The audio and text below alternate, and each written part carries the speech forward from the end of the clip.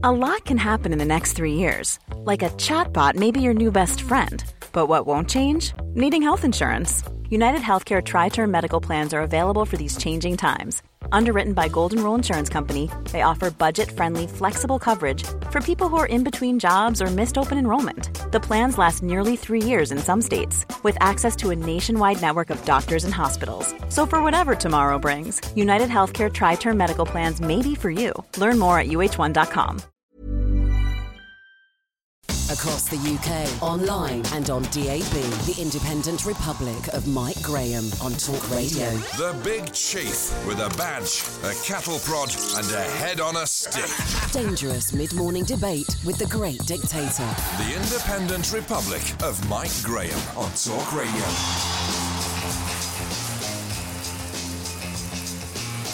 Good morning and welcome to the Independent Republic of Mike Graham right here on Talk Radio, as the Conservative Party government's majority has now been halved to exactly one vote, I'm afraid. They said Boris Johnson would set new records as the Prime Minister, and now he's done it. He's lost a by-election after being in power for just 11 days, the shortest time for any PM in the history of elections ever. Of course, using the Lib Dems logic from the European elections in May, they didn't actually win the Brecon and Radnorshire by-election at all. Jane Dodds, the winning candidate, only got 43.46% of the vote. And if you add the Brexit party to the Tory vote, it all adds up to 49.02%. So that means those parties that are for Brexit and leaving the European Union actually got more votes, and so Leave won.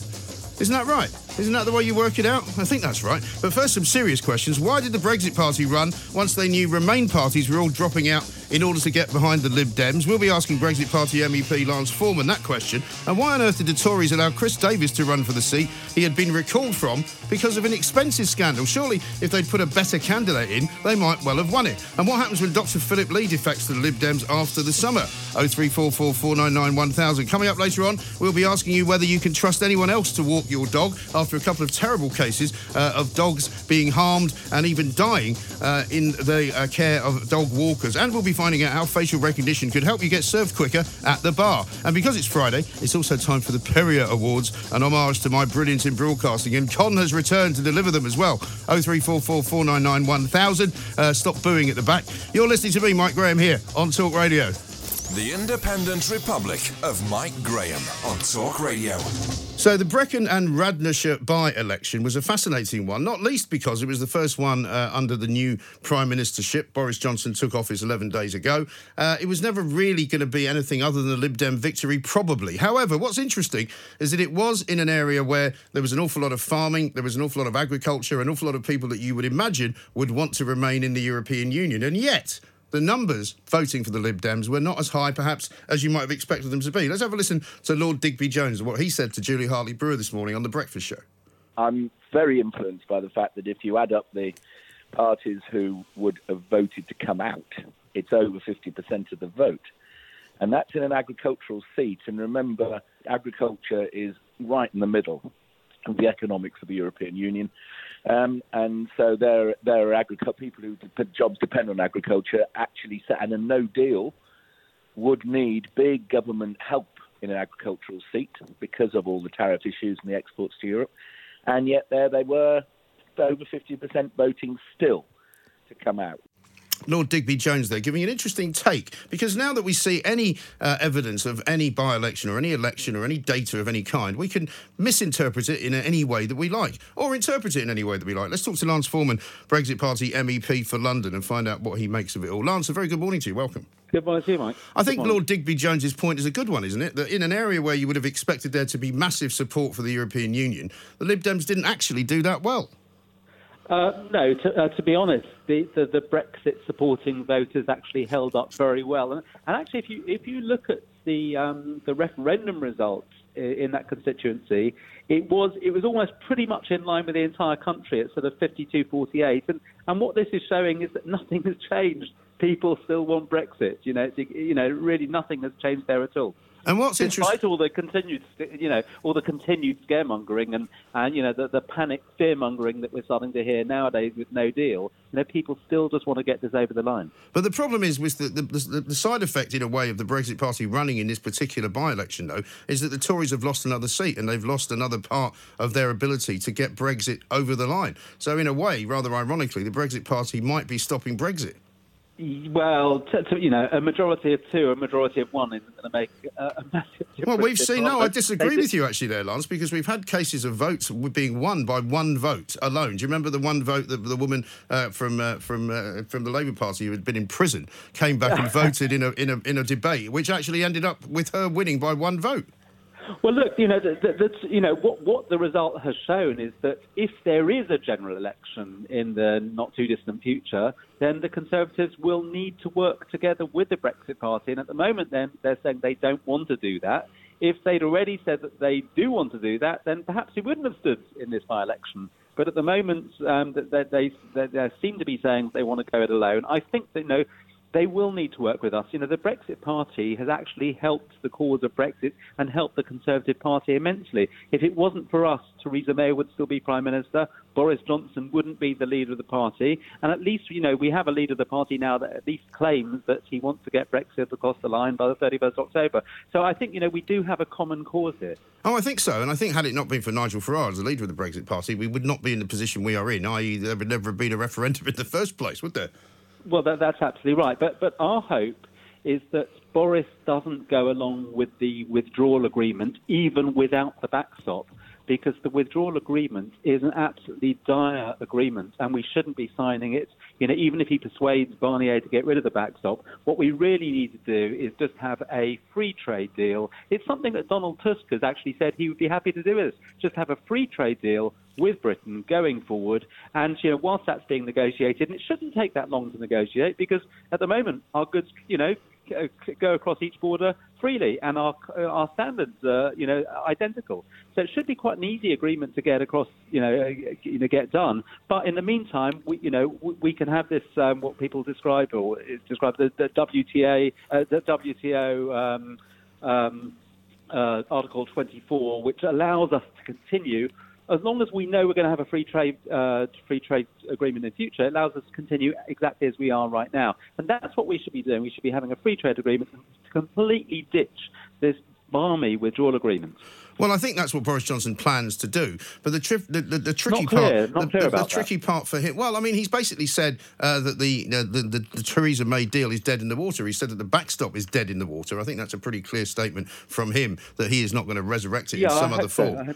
And so basically, we can only go by what he is saying. But from what you're saying, Lance, it sounds as though you're slightly holding the sort of sword of Damocles over the Tory party as the Brexit party, and more or less saying until and at such time as you come into our tent and you work with us, we are going to continue to be a thorn in your side.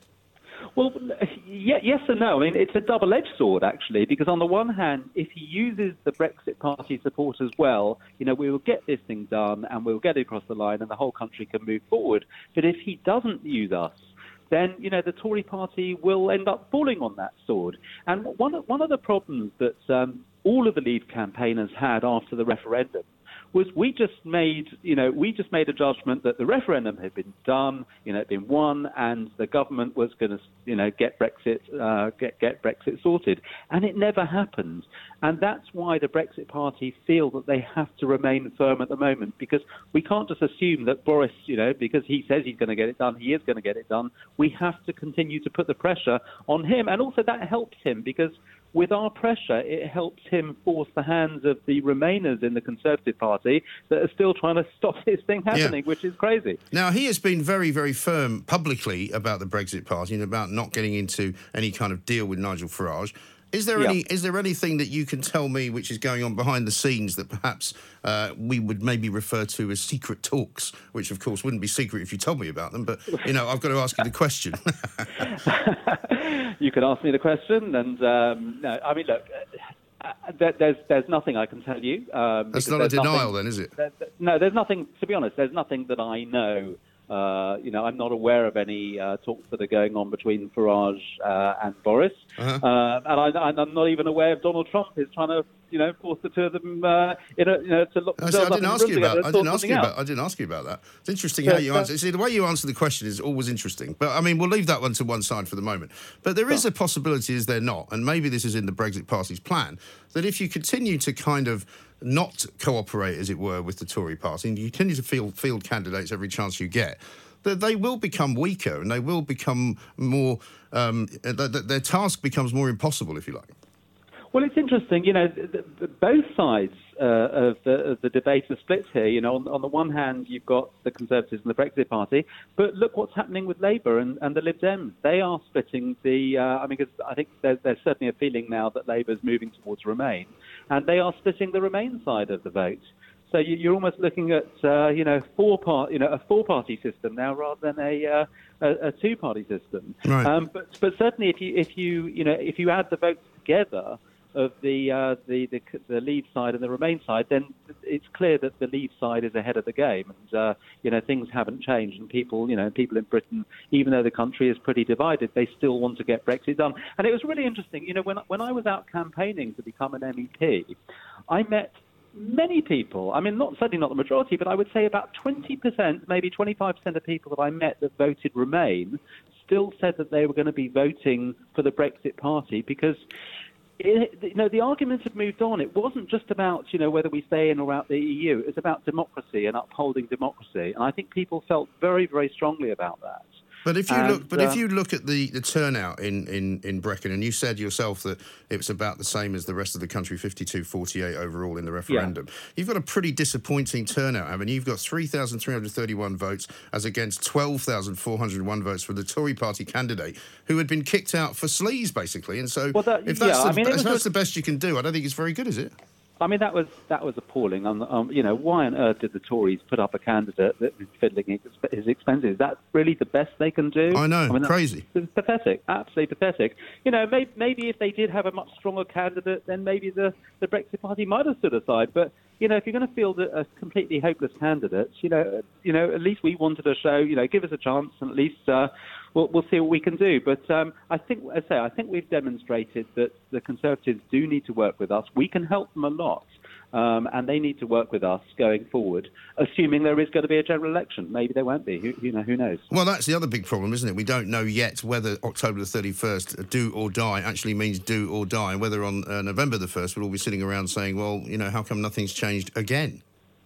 Yeah, well, it partly depends, I guess, on whether who blinks first in this negotiation. Personally, I think that the EU will cave in. They do tend to, they have a history of caving in on deals at the very last minute. The same with Greece when they had to sort of lend them funds at the last minute to sort of bail them out. They do tend to cave in. But even if they don't, I have no problem with no-deal Brexit. I think no-deal Brexit is absolutely fine. The one great thing about no-deal Brexit, it just means that it's done and we can move forward and we have a decision. One of the biggest things holding back business in Britain at the moment is uncertainty. That's what people complain about. It's not what tariffs are going to be, or they might go up or they might go down. It's the uncertainty of everything. And at least with no deal, we finally crystallise it. We get the whole of Brexit just done and dusted. And then, if certain prices go up, certain prices go down, business will be able to adjust to that. If it needs to fill in an extra form to get goods exported to Italy or France or whatever, fine. It'll learn how to fill in that form, and it'll learn very, very quickly, because if it doesn't, it'll be losing money. And sure, of course. Well, listen, I don't actually think that the European Union are all that bothered about a no-deal Brexit either, but I'm going to be talking to Christine Jardine from Lib Dems coming up very shortly here on this very same show, and she will tell me that if we have a no-deal Brexit, it's going to be an absolute catastrophe. Those are the words that they use. And I think the people out there listening to this show don't know what to make of it. They don't know what to make of your confidence and her kind of despair. Somewhere the truth lies in the middle, perhaps, but it's not helping the general cause of kind of what do we do. Of course, look, the people that keep scaremongering about no deal Brexit are people that actually aren't in business, or you've got these major corporates that are still desperately trying to stop people, stop Brexit actually happening, because they benefit from the big businesses that have worked in cahoots with the bureaucrats in Brussels to protect their businesses. But for most small businesses, and 99.9% of businesses in Britain are small businesses.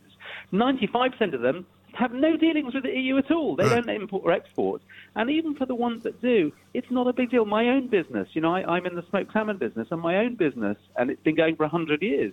We export to the USA, we export to China, we export into Europe, and it's really not a big deal exporting outside of the EU or, over exporting into the EU. You just have to fill in a piece of paper. It takes literally 30 seconds.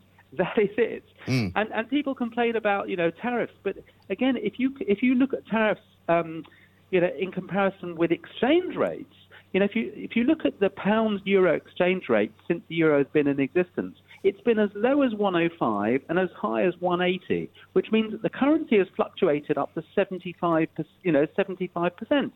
Now, the most tariffs are going to be, tariffs on average are about sort of 2 or 3%. On some farm goods, they might be 20 or 30%.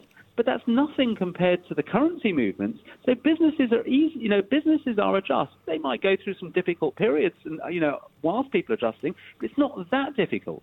Business is business, and businesses are all, will always, they always like to have a good whinge as well, but they always find a solution because that's the nature of business. It always is. And one final question, Lance: how are you enjoying being an MEP? How are you being received in general as the Brexit Party? Are you shunned in every corridor? Are you sort of scowled upon by everybody who sees you there?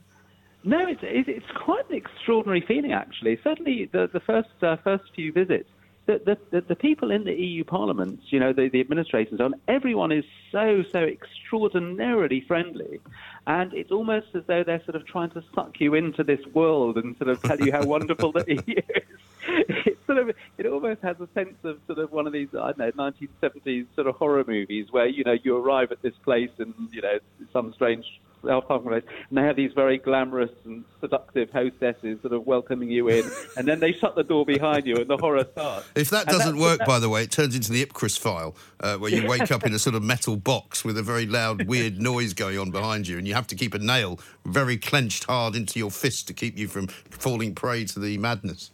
Yeah, no, you can see how people get sucked into that world, and obviously, the Brexit Party, we're absolutely standing firm. There's no way that's going to happen to us because we want out of there.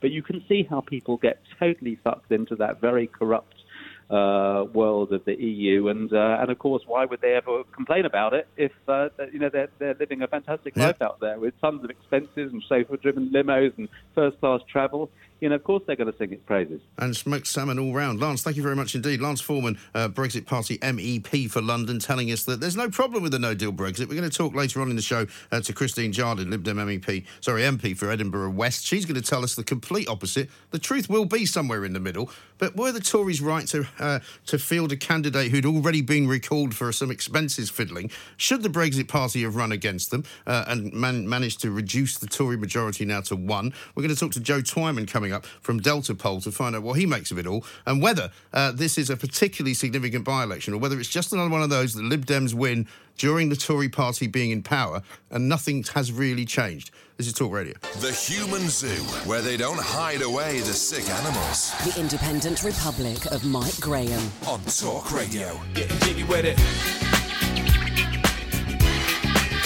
Getting jiggy with it.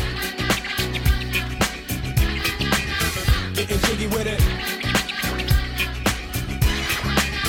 I suppose if you were a Liberal Democrat, you wouldn't mind being introduced with this music. It's kind of party music. It's a celebratory song. Jane Dodds has won, of course, the seat in Brecon and Radnorshire. Interesting statistics, actually, which I'm going to give to Christine Jardine in a moment, who's the Lib Dem MP for Edinburgh West. Good friend of this show, has been on it many times. Ever since the seat moved from Labour, which lost the seat in 1979 due to the Margaret Thatcher sort of wave of blue that went everywhere, the seat has been held for 15 years by the Tories and 15 years by the Lib Dems. So it's kind of exactly as you were, isn't it? Christine, a very good morning to you. Welcome. Good morning. No, I don't wish to put a dampener on your celebrations, but you couldn't. I mean, I know I couldn't, but I mean, I have used Lib Dem logic to suggest to you that you haven't actually won this election at all, because if you add up the Conservatives and the Brexit Party, they've actually got more votes than the Lib Dems have. Oh my goodness! No, that's a Conservative excuse. You know what? See if they would stop. The Conservatives would stop looking for excuses for why people aren't voting Conservative and blaming everything except the real problem, which is that they're making a complete mess of Brexit. They've got us all into this mess. They need to get us out. I mean, £2 billion they're now spending on no-deal planning. And, if we do leave without a deal, that's a drop in the ocean to what it's going to take. If they would just stop and they would think about what people are saying, then they might get on better. But at the moment, they only seem concerned with making excuses and not thinking about what the real problem is. We had a 10% swing last night. They went into that election in Brecon and Radnorshire with an 8,000 majority. We had a swing of more than 10%. Now, when Tony Blair won the 1997 election, the swing was about 11%. So that shows you the scale of what actually happened last night. Jane ran a fantastic campaign, a clear campaign. I was down there speaking to people on the doors a couple of times, and the feedback we were getting was quite clear. People do not want what they're getting from this Conservative government. Well, I'll tell you what they also don't want is a Conservative MP called Chris Davis, who's already been recalled, and that's why the by-election was held, because of fiddling his expenses. And I mean, I can't imagine being in that meeting room where the Conservatives thought it was a good idea to make him run again. Well, that was up to the Conservatives, and I think that goes back to what I said earlier. They have to stop just thinking that everything's about the Conservative Party, start thinking about the country, which they haven't done for quite some time now. Well, what I would say to you is that you're all responsible for messing up Brexit. I'm not blaming the Conservatives any more than I am the Lib Dems, any more than I am the Labour Party, any more than I blame the Brexit Party. Every single politician in this country has been told and has said that they would honour the result of the referendum, and none of them have done it. Well, the thing is, what we had was a referendum that talked in, big picture, we'll leave, but it didn't actually say what we would leave. Was it the political institutions? Yeah, but nobody said that before it happened. Hang on a second, but what we are saying, well, that was, No, you didn't say that before it happened. Before it happened, if you had stood up and said, Christine, this is all rubbish, it's a big picture referendum, it's nothing to do with the details. Before it happened, we said it was the wrong thing to do. And we still say it's bad for the country. We're seeing the evidence of that now. We're seeing this £2 billion that suddenly the government are going to have to add to the money that they've already put aside this year. I think that's £6 billion now. Phil Hammond is saying it's going to be £90 billion it's going to cost. That's a lot of money. And Mark Carney is warning about the impact on the economy and that the pound will fall further. Now, these are all things which have become clear since the referendum. Also, we need to know exactly what it is. And 3 years down the line, 2 changes of Prime Minister, and we still don't know exactly what it is that Brexit is going to mean. But when, in terms of the detail and what the deal will be, and when we do, I think that you and I and everybody else in this country deserves the right to say, actually, no, that's not what we wanted, or no, that's not going to work. The difficult thing here, Christine, as you and I have talked about many times, is that nobody agrees on what we all want, right? And that is the problem. And therefore, it is the job of the MPs of this nation to find some kind of compromise. And that's exactly what isn't happening. Right. And that's exactly what isn't happening. But, however, given that is the overarching kind of reasoning for everything to be done in one particular way, the overarching reasoning is still to leave the European Union, because that was the result of the referendum. Your party is doing very well. Hang on. Your party, I've always said, has been one of the more honest political parties in the business at the moment, because you've always stood for remaining. But the people have voted to leave. The people voted for the principle of leaving. Now, if you go to buy a house or a car, or you go to buy anything, you have a cooling off period. And we've had 3 years cooling off. But hang on a minute. What we see now is very different from the picture that was painted in 2016. And where we are now, we know what it's going to cost. We're looking at a situation where people with who are undergoing cancer treatment and who need isotopes, people with diabetes who need insulin, people with heart conditions who need medicines, they find themselves waking up to the idea that the government is having to try and stockpile medicines to make sure they get them in the event of a no-deal Brexit. Farmers... But don't you think that's irresponsible, though, for people like you to make people that worried? Oh, hang on. Should we just let them... That's ridiculous. Well, no, because you haven't got any evidence to say that it will be a problem. One of my closest friends has diabetes, and she doesn't say to me, don't scare people. She says to me, can you make sure people know how serious this is? Yes, but you don't have any facts, though. Yes, I do. Well, where are the facts? Tell me one fact about how people with diabetes are going to struggle to get insulin. Insulin is not manufactured in this country. It's manufactured on the continent. It has to be imported. It has to come here at a constant temperature, and it has to be used within a certain time frame. If we have problems at the ports, if we have tariffs... That's 2 ifs already. That's 2 ifs already. Both of those ifs happen if we have a no-deal Brexit. But if we go into a no-deal Brexit, then we have problems getting medicine into this country. You don't have to take my word for it. Go and ask the pharmaceutical industries. Go and ask the medical professionals. They are the ones who are saying, look, this is going to be a problem. There was all sorts of media coverage yesterday of the problems we're going to have with isotopes. Now, we are in a situation where we have to look realistically at the problems that this is going to cause and say, is it actually worth it? Do we really want to damage the country? You know, Leave, one of whose main spokesperson is now the Prime Minister, told us there'd be £350 million a week for the NHS, when the reality is that the government's having to find an extra £2 billion on top of the other billions they've already found to try and keep the NHS running and providing medicines, to keep food coming into the country. They're telling farmers, one of the reasons we won in Wales is because the government is now telling farmers that they could face a 40% tariff on land. Well, Lord Digby Jones, funnily enough, was on the breakfast show this morning saying that in an area where there is a lot of farming, which is Brecon and Radnorshire, isn't it surprising that less than 50% of the people who voted actually voted for parties that want to remain in the European Union? And let me give you some facts about diabetes. Insulin is made by 3 big companies, right? Lilly, Sanofi and Novo Nordisk. Novo Nordisk is the world's largest producer of insulin. They have production sites in the US, in Brazil, in China, in Russia, in Algeria and in Japan, as well as Europe. So why scare people and say you can't get the insulin from there? And not in the UK, because all our agreements with people are through the EU. Yeah, but they make it in other parts of the world. Don't take my... And do we have agreements with them or do we have agreements with the EU? Don't take my word for it. Take the word of the people who are stockpiling medicines at the moment. Take the word of the people who are stockpiling all sorts of supplies. We're now the biggest buyer of fridges in the world. The status I very much doubt that. Stock medicine. And I very much doubt that we buy more fridges than they buy in America. I don't think that's a fact either. Well, that was something the government were boasting about a few months ago. Well, they bought a lot of fridges, but, we're not a very big country. The fact of the matter is there are problems that we are now coming across. Economic problems, medical problems, farming problems, all sorts of problems we are now having to deal with already. But they all have solutions, though, and that's your job. Your job as an MP is to find solutions, not to find problems. There is a solution. It's simple. We don't leave the EU. Yeah, but people have voted to leave it, Christine. People have voted to leave it. And you said, as a party, that you would honour the result of the referendum, and you haven't. Yeah, we have. How have you honoured the result of the referendum? We haven't left. We offered, that's not our fault, we offered a compromise to the Conservative government, which was, if you want your deal to go through Parliament, then give us a referendum on that deal. Let the people decide. And it was Theresa May that didn't do it. Now, Boris Johnson has the chance to do it as well. The chance to say, OK, I'll put it to a referendum.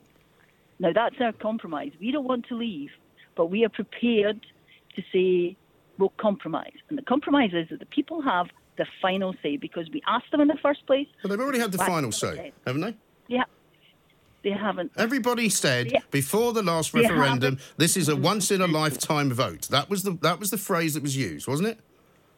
They haven't seen the details of the deal. Was that the phrase or not? But was that not the phrase? I never used that phrase. Yeah, but everybody else did. If you didn't use it, then you were behind the 8 ball for some reason. But everybody else used that. I wasn't behind the 8 ball. I was campaigning to do what I think is right for the country, which is to stay within the European Union. And I still think that's the right thing. Well, you may do, but the majority of people don't accept it, Christine. Why can't you just accept that the majority of the people want to leave? Can I ask you a question? You can. I'm a parent. And so am I. For 23 years, my child has said to me, I want to do that. And if I think that it's dangerous, then I say, well, no, I don't think that's a good idea. So your child is 23 now? No, yeah. The country is in a position where we're in a very dangerous economic and social position because of the austerity that would be created by Brexit, because of the social problems that would be created by Brexit. So do you think that I should just say, OK, let's do it? So now you're moving the argument from everyone who voted to leave is a racist bigot to everyone who voted to leave. Hang on. So you're now saying everyone who voted to leave is like a child who doesn't understand anything. Is that what you're saying? No. Well, that's what you just said.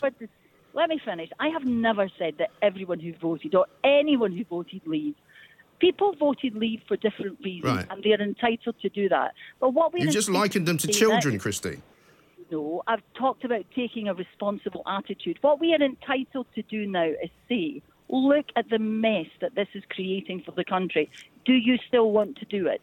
That is what we are entitled to say. No, the mess that's been created for the country has been created by the people inside Westminster who are refusing to submit to the will of the people. That's the problem. That's where the problems are.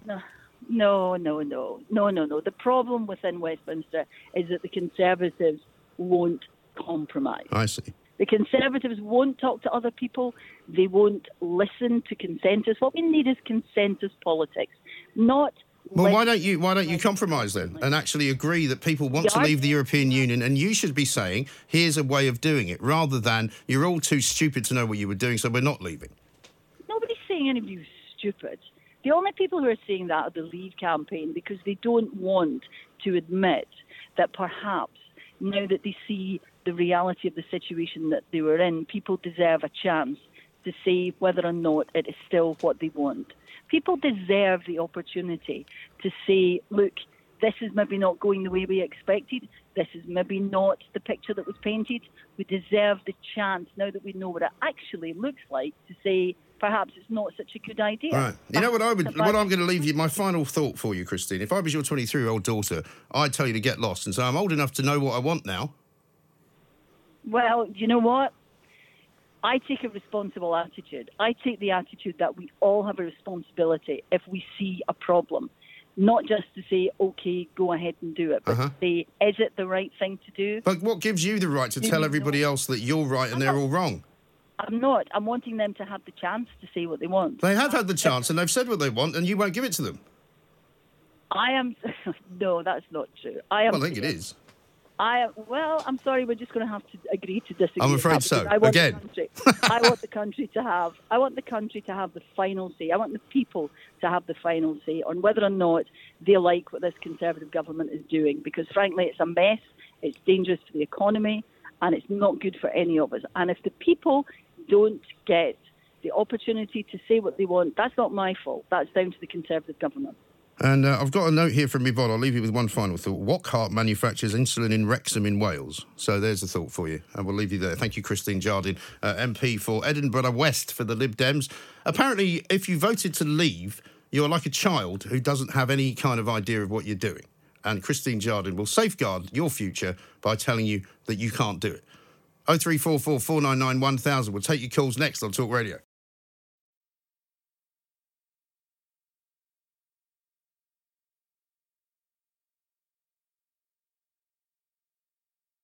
Across the UK, online and on DAB, the Independent Republic of Mike Graham on Talk Radio. More blasted rhetoric from the Banana Republic for people who think capital punishment isn't going nearly far enough. Dangerous mid-morning debate with the great dictator. The Independent Republic of Mike Graham on Talk Radio. Good morning and welcome to the Independent Republic of Mike Graham right here on Talk Radio. As the Conservative Party government's majority has now been halved to exactly one. As we said, it might be by the time the summer is over, there might be a no majority at all. The Tories don't seem too worried about it, though. Boris Johnson, they said, would set new records as Prime Minister, and now he's done it. He's lost the by-election after being in power for just 11 days, which is a world record. Of course, using the Lib Dems logic, as we did in the first hour from the European elections in May, they didn't actually win the Brecon and Radisher by-election at all. Jane Dodds, the winning candidate, only got 43.46% of the vote. And if you add the Brexit Party to the Tory vote, it all adds up to 49.02%. So actually, Brexit and Leave won that particular by-election. But that's only in the world of ridiculous politics and the kind of stuff that the Lib Dems will sell you. Christine Jardine was on, upset many of you by saying basically everybody who voted Leave was like a child who needs to be told the right way to be and the right way to vote and the right way to live.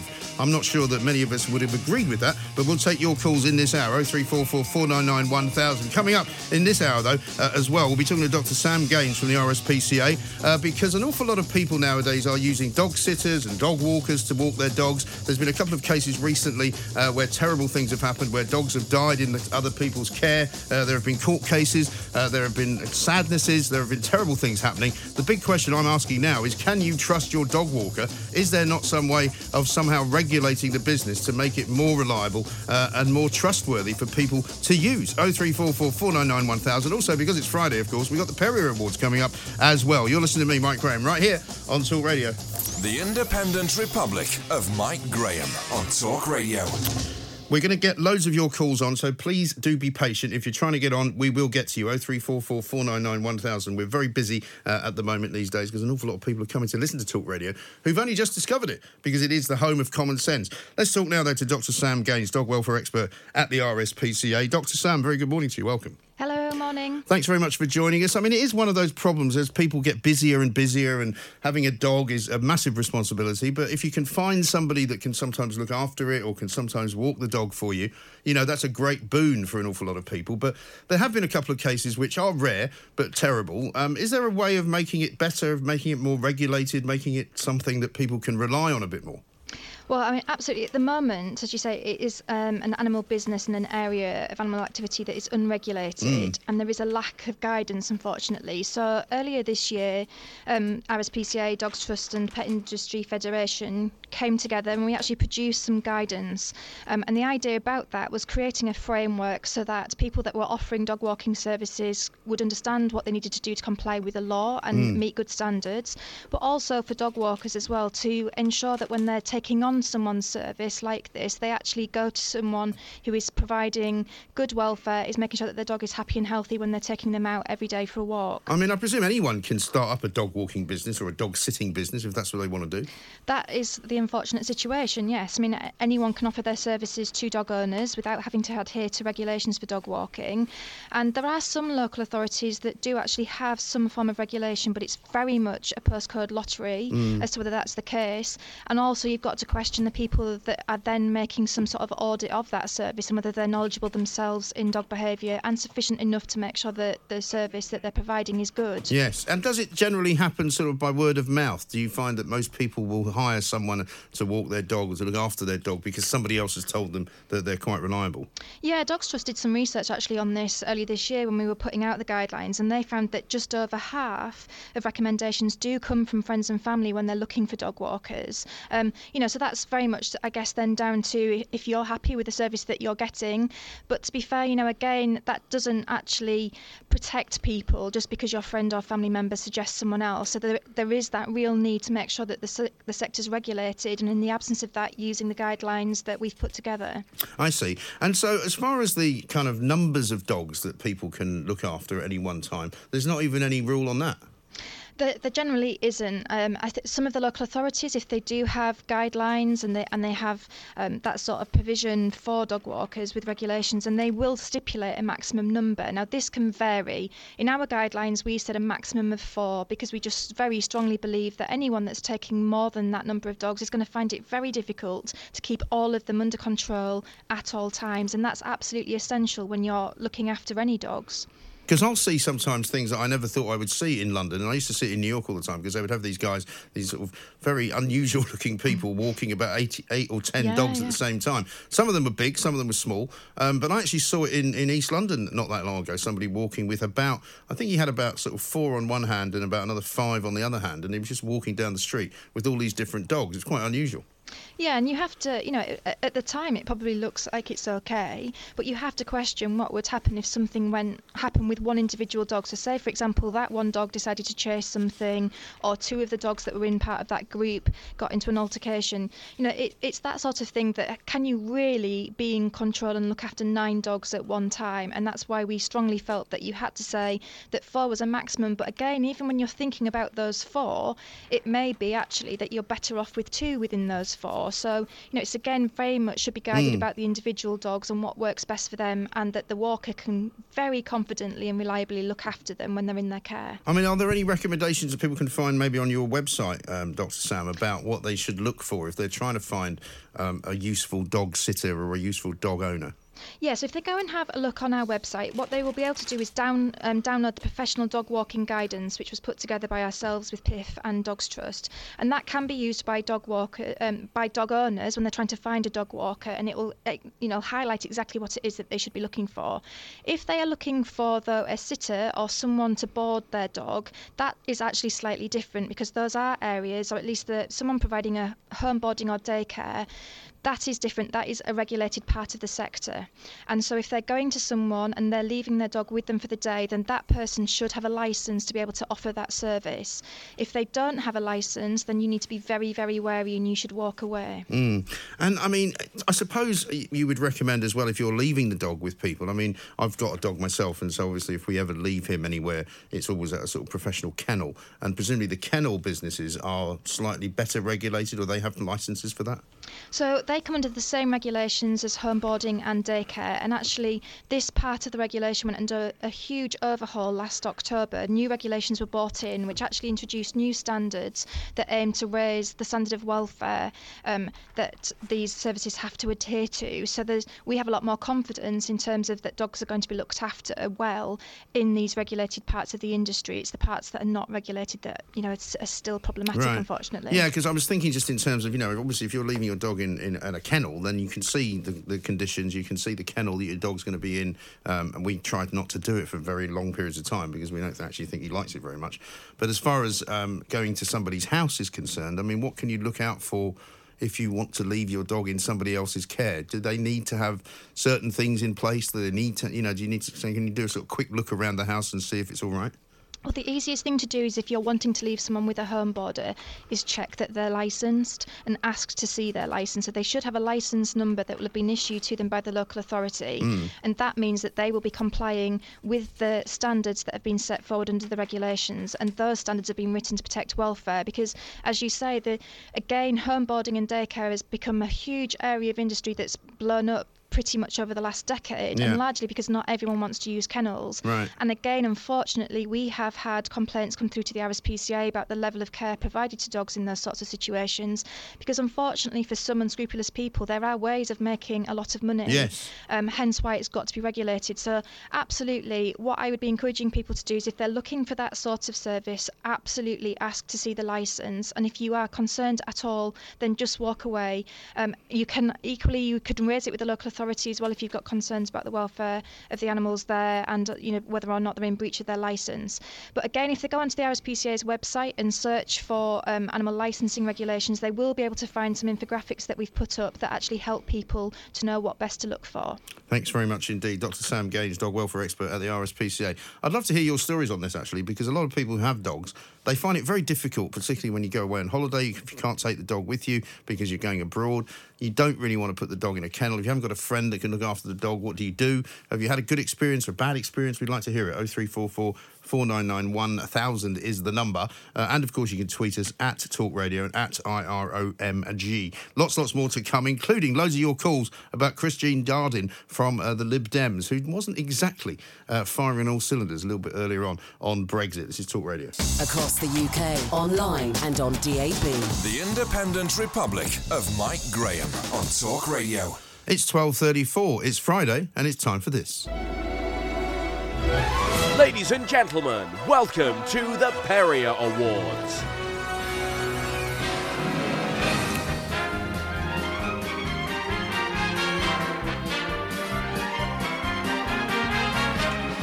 Some nice new music.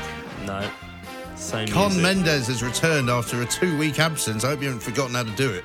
Well, I couldn't really do it before, so... That's true, yeah. Well, we expect you to do it in the same inimitable style. Great, well, we've got lots to get through, well, welcome. So let's begin. Yes, Thank you. Welcome once more to the Perrier Awards. This is where we go back over the past week of the so-called Independent Republic of Mike Graham and choose our favourite moments. Yes, I'm back. A big thanks to Marta for taking the reins over the past couple of weeks. Yes, well done, Marta. And very popular, by the way. Yeah, well, with for the those... listeners. For those who prefer Marta, firstly, thank you very much for all your tweets to me.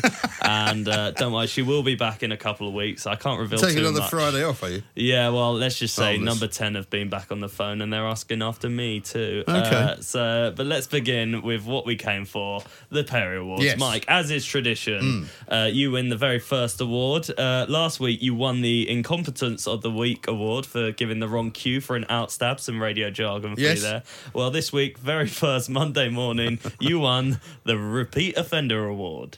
We'll be talking to an MP who's been away in Canada smoking cannabis. You might find there's quite a lot of people doing that lately. You're listening to me, Mike Graham, right here on Talk Radio. It's Britain's fastest growing radio station. Of Mike Graham on Talk Radio. Well, that's because I keep trying to say it's Britain's fastest growing radio station. You lot keep trying to shut it down. Well, you need to let us know if you're going to do that. That's Why? You never let me know what you're doing. That's true, but that's because I move in the shadows. And whilst we're on the theme, whilst we're on the theme of your incompetence, thank you. Congratulations, Mike, for winning the most ironic word to slip up on. So let's talk to Keith Stewart, though, who is, of course, a video games writer for The Guardian, comes on the show on a regular basis, and we have very conversational conversations about how good it is today.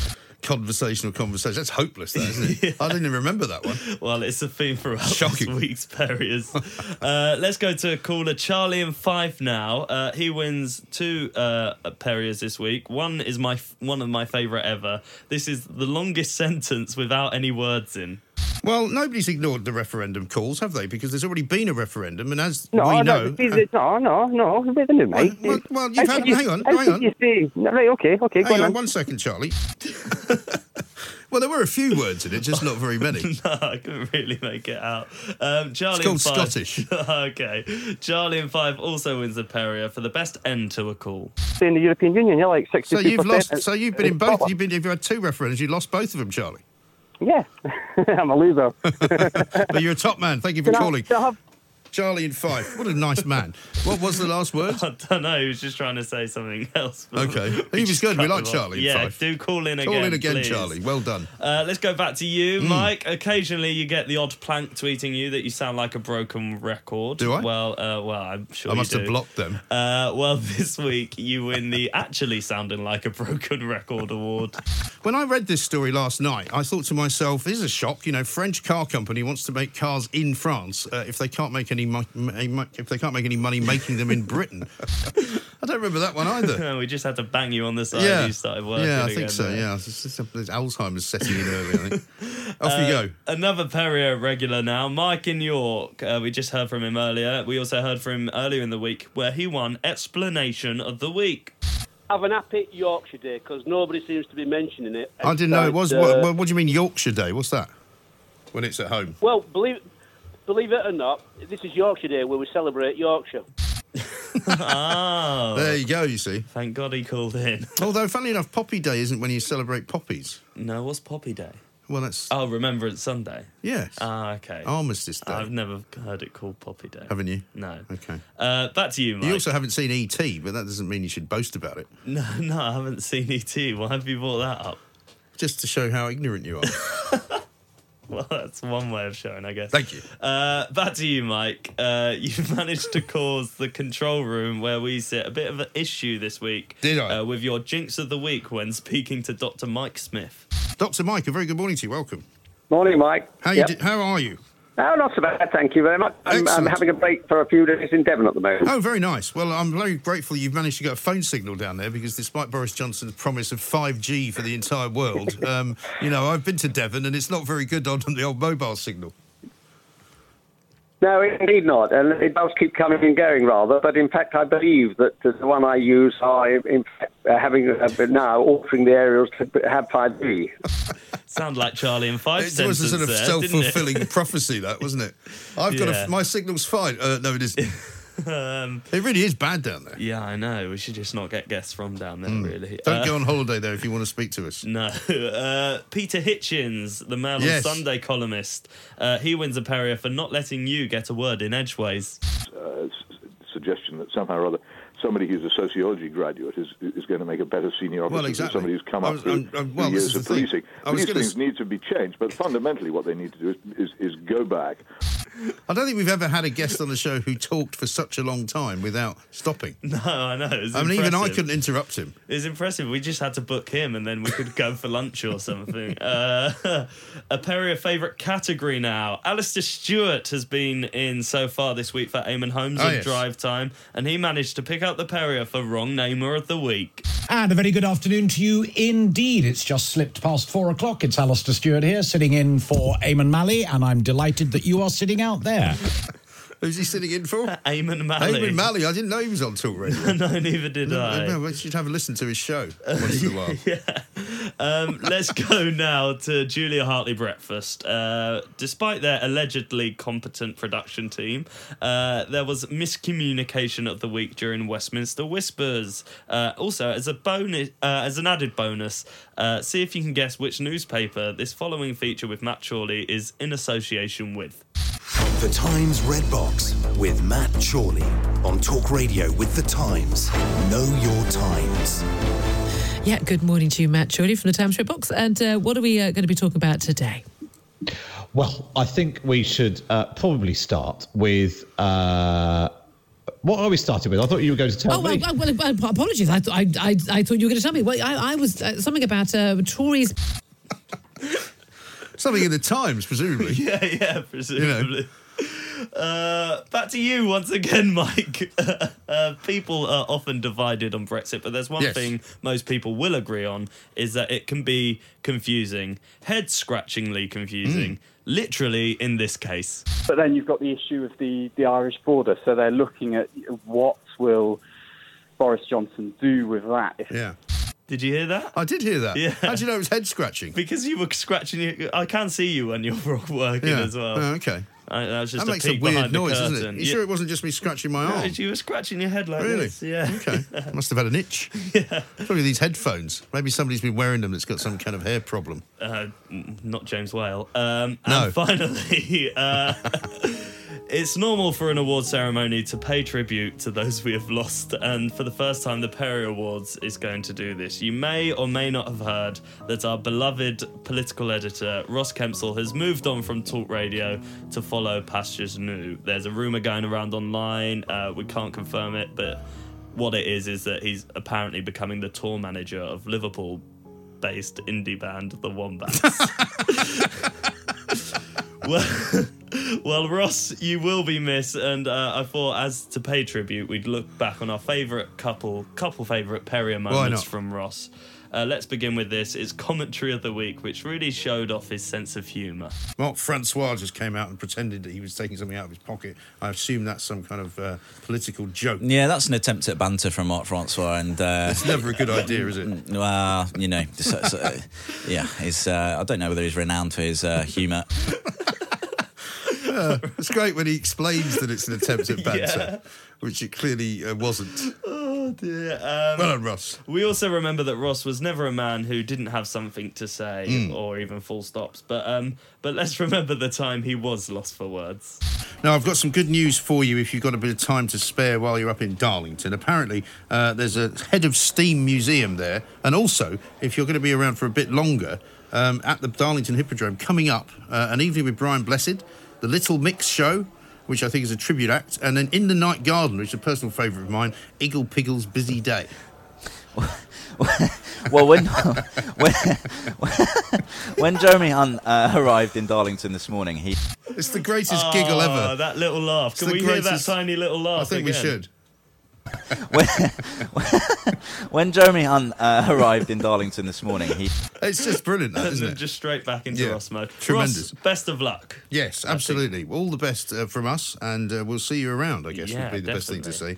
Did you say Julia Hartley Breakfast, by the way? I did, yeah. It's a little smashing to a little pun. You said it deliberately? Yeah, because I missed that. On the script. But it's been pointed out. There's a script. Yeah. Blimey. Things are moving up in the world, aren't they? Tremendous. You haven't made any mistakes today. No. What's going on? I think the break did me well. I think it did. Yeah. Thank you very much indeed. Thanks very much. That's all for the Perry Awards. There will be more with me next week. Well done. The Perrier Awards on Talk Radio. Across the UK, online and on DAB, the Independent Republic of Mike Graham on Talk Radio. So if you enjoyed that, be sure to catch the whole show 10 to 1, Monday to Friday on Talk Radio, via DAB, online or via the Talk Radio app. If you have an opinion on the stories we cover, we'd love to hear from you. Call us 0344 499 1000 or tweet at Talk Radio during the show to have your say. The Independent Republic of Mike Graham on Talk Radio.